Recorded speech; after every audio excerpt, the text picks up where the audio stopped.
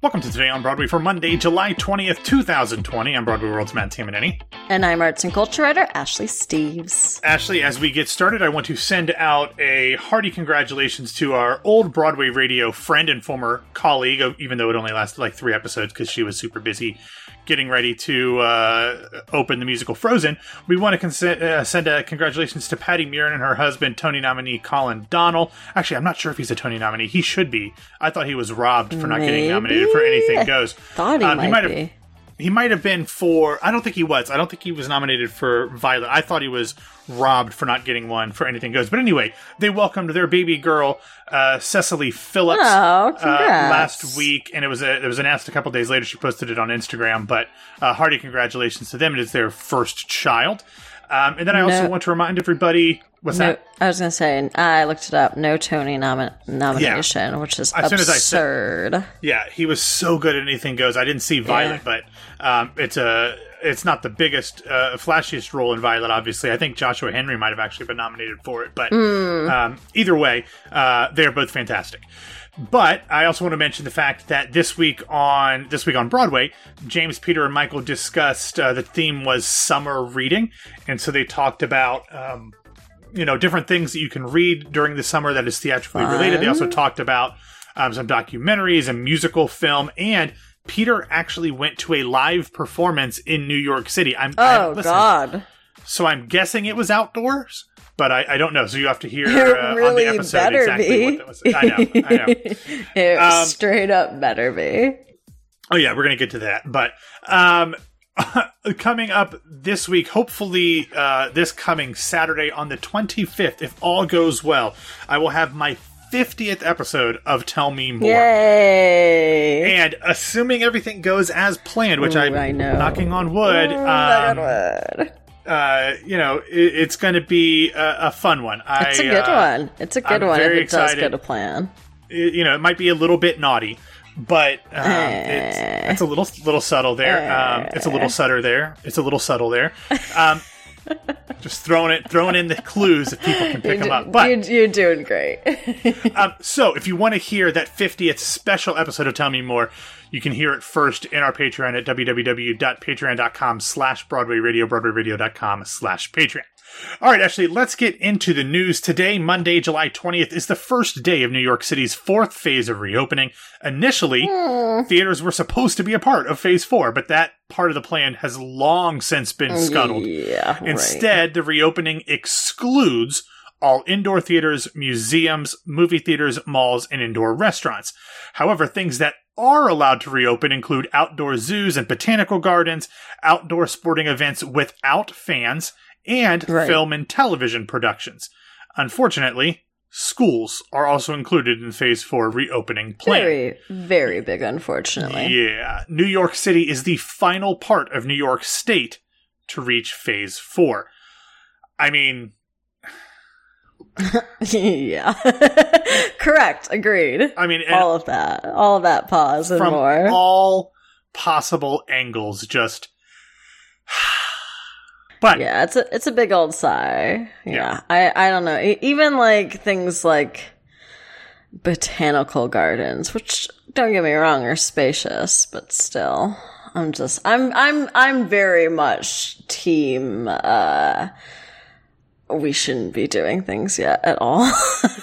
Yeah, I mean it's difficult because at what point do we say that there is always going to be some sort of risk associated with this? I mean, that's what we did with swine flu. That's what we do with all of these things. But I don't think we're at the point where the risk is at an acceptable level because people aren't willing to do the things that they need to do to get it there. That's my thing. Team vaccine. Yeah. Team vaccine. We'll see. There was some good news on Thursday and Friday, so hopefully that'll continue. I saw that, yeah. But, all right, meanwhile, on the other side of the Atlantic, on Friday, the UK Culture Secretary, Oliver Dowden, announced that theaters and music halls in the country could reopen with socially distanced audiences beginning on August 1st. Now, shortly afterward, during a press conference, British Prime Minister Boris Johnson said that theaters will need to operate with social distancing measures and reduced audience capacity, quote, subject to the success of pilots. Now, we know that Andrew Lloyd Webber was trying to make sure that he was a part of one of those pilots with the performance of Joseph and the Amazing Technicolor Dreamcoat. I haven't heard much about that since, but we will see. Now, ironically or coincidentally or not, this is part of the UK's stage 4 of reopening, but John Morgan, the director of Theatres Trust, said, quote, for most theaters, it will not be economically viable to reopen with 30 to 40% audience required under social distancing. We now need to progress as quickly as possible to an announcement on the all-important Stage 5, allowing theaters to reopen fully with the appropriate safety measures. Without this, most theaters cannot reopen viably, and we need the go-ahead for Christmas shows on which the survival of many theaters depend. Now, in a similar statement, the Society of London Theatres tweeted out a statement that said, quote, with the restrictions of social distancing in place, it will not be practical or economically viable for many shows to open, and it takes time for shows to rehearse and prepare, and to build an audience. However, this is another welcome step on the roadmap towards reopening with full audiences very soon. Now, Ashley, as we kind of got off on a tangent before, and we've talked many times about the differences between how the U.S. has responded to this pandemic versus other countries. So I don't want to get into that again.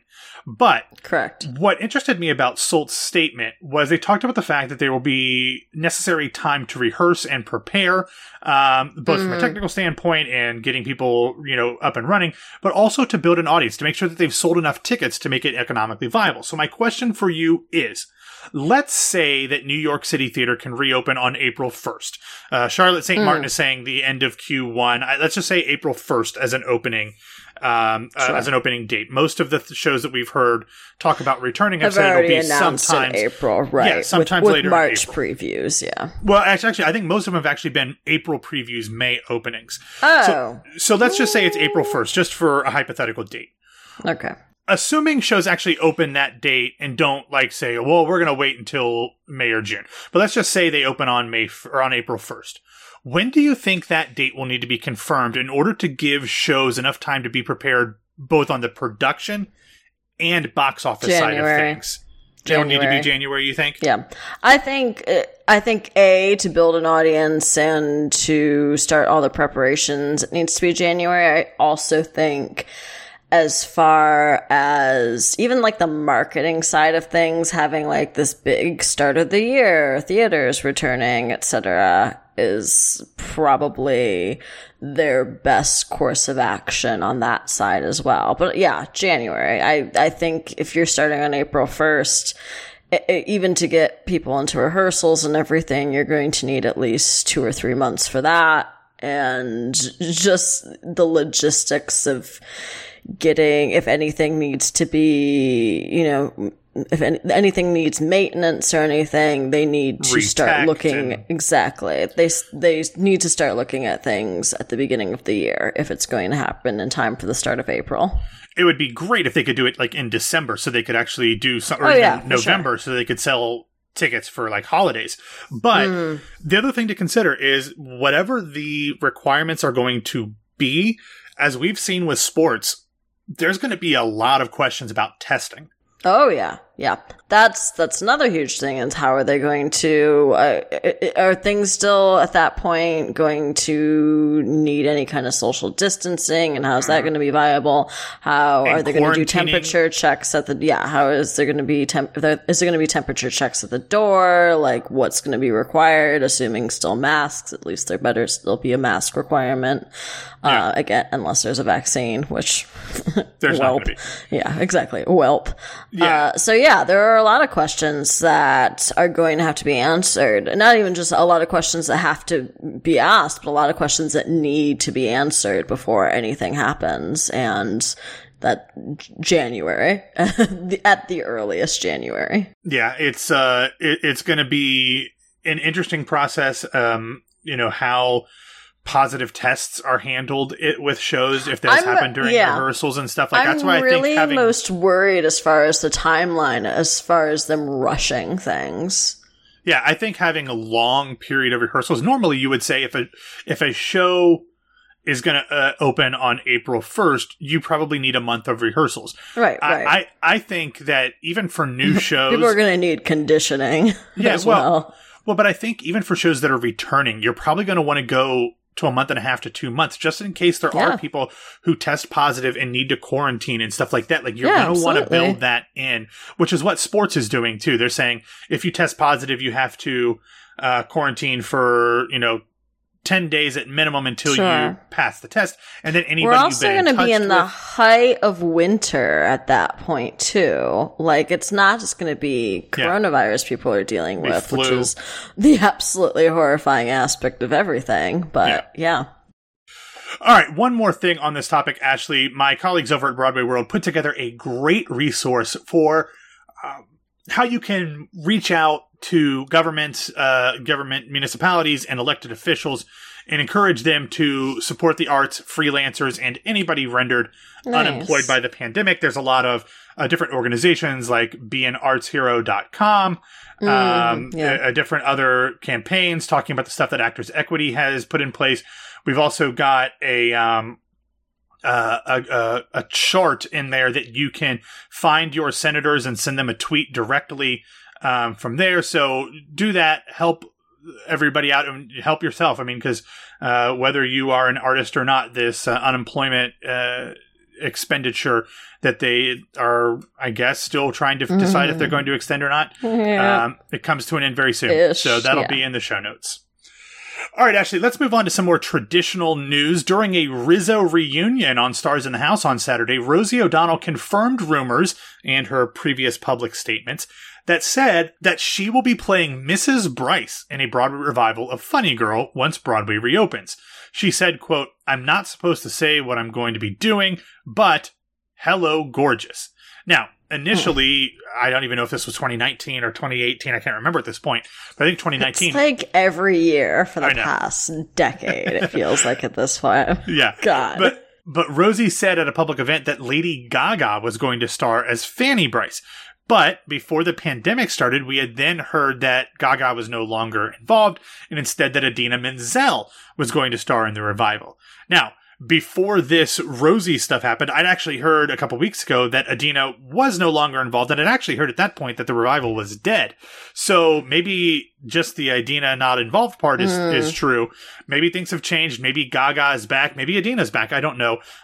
Or maybe they've actually moved on to someone that's more appropriate for the role than either Idina Menzel or Lady Gaga. I'm just really tired of Funny Girl. Well, I've never seen Funny Girl. I've seen the movie. I've never seen a stage production. But it's fine. But it's like I said, like every single year we're having a Funny Girl conversation. I looked it up, and the talk of Lady Gaga was in 2018. Was it? Okay. Yeah. So the thing is like, Idina Menzel is way too old to play that part.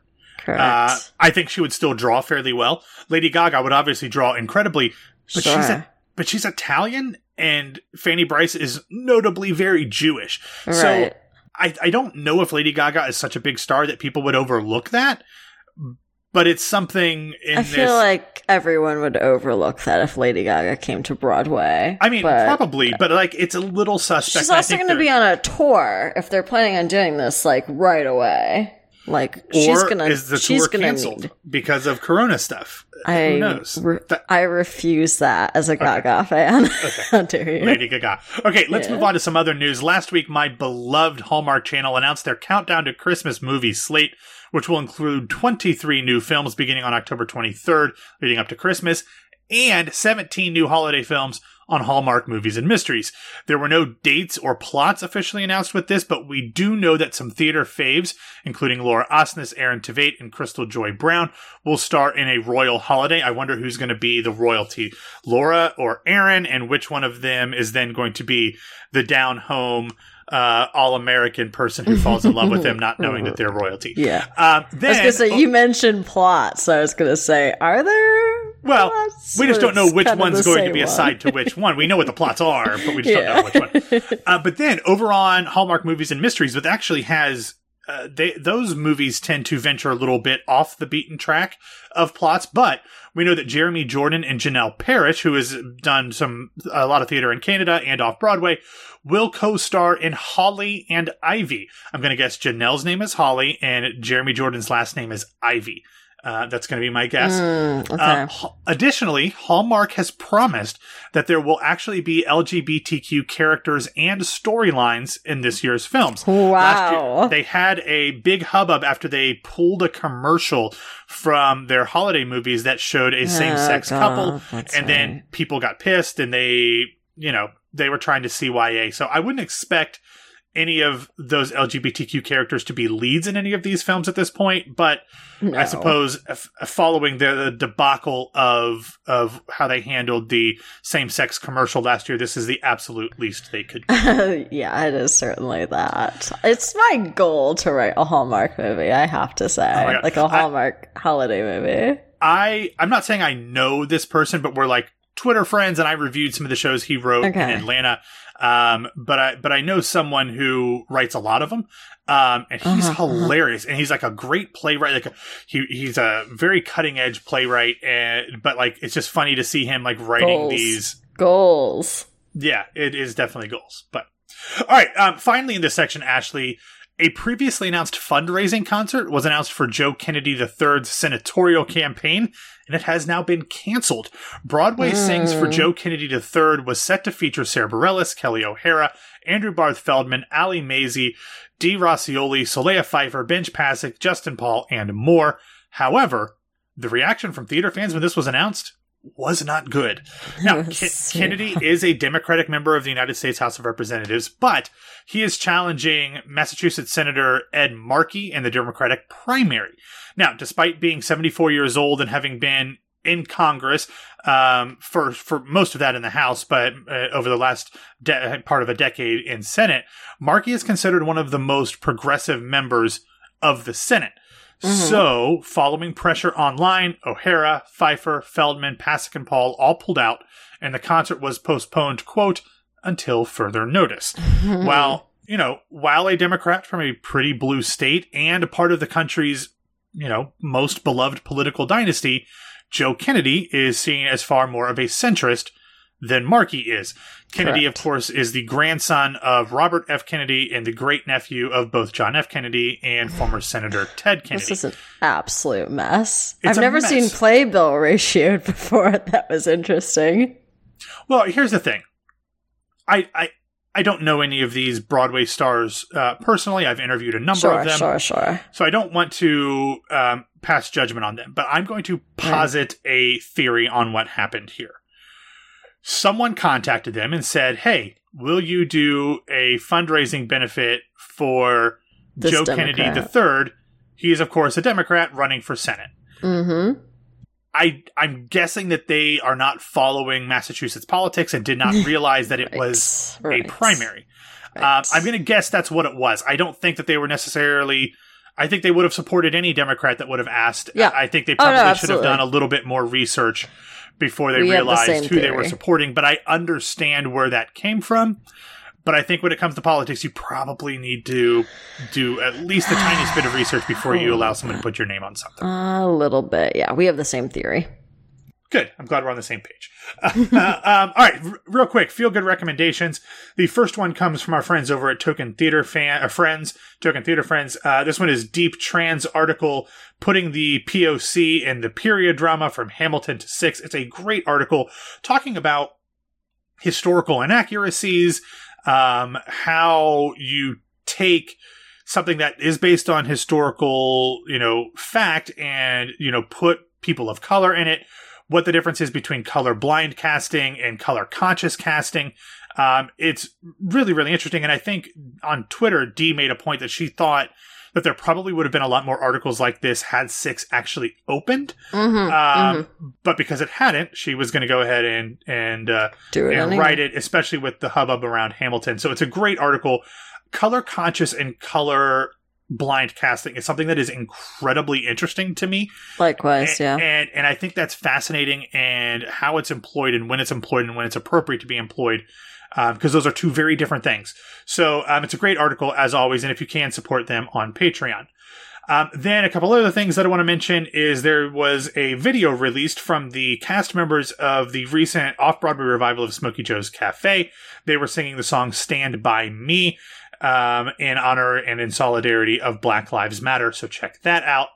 And then as part of AIDS Walk Live at Home, AIDS Walk New York, Shoshana Bean, Megan Hilty, and Catherine McPhee teamed up. Good. Yeah, well, you're not going to like this next part. They teamed up for a mashup of Andrew Lloyd Webber songs. It was an incredibly... I want to know who arranged this, because it was incredibly well arranged. Ooh. I can respect that. I can respect and appreciate that, at least, if nothing else. You've got Unexpected Song in there. You've got I Don't Know How to Love Him. And then, I think it's the song from Aspects of Love. Love Changes Everything. Is in there as well, but it's all interwoven. Okay. It's not like this song, then this song. It's like all really weaved well together. So I highly recommend that. We will have all of those in the show notes. All right, Ashley, that is all that we have. Thank you for listening to Today on Broadway. Follow us on Facebook and Twitter at Broadway Radio, and you can find me on Twitter and Instagram at BWWMatt. Ashley, where can people find you? You can find me on Twitter and Instagram at No, This Is Ashley. All right, don't forget you can head over to patreon.com/Broadway Radio, BroadwayRadio.com/Patreon. If you want to get all of our episodes before anybody else in the regular feed. Again, I'm going to have a very special, hopefully, 50th episode of Tell Me More coming up later this week.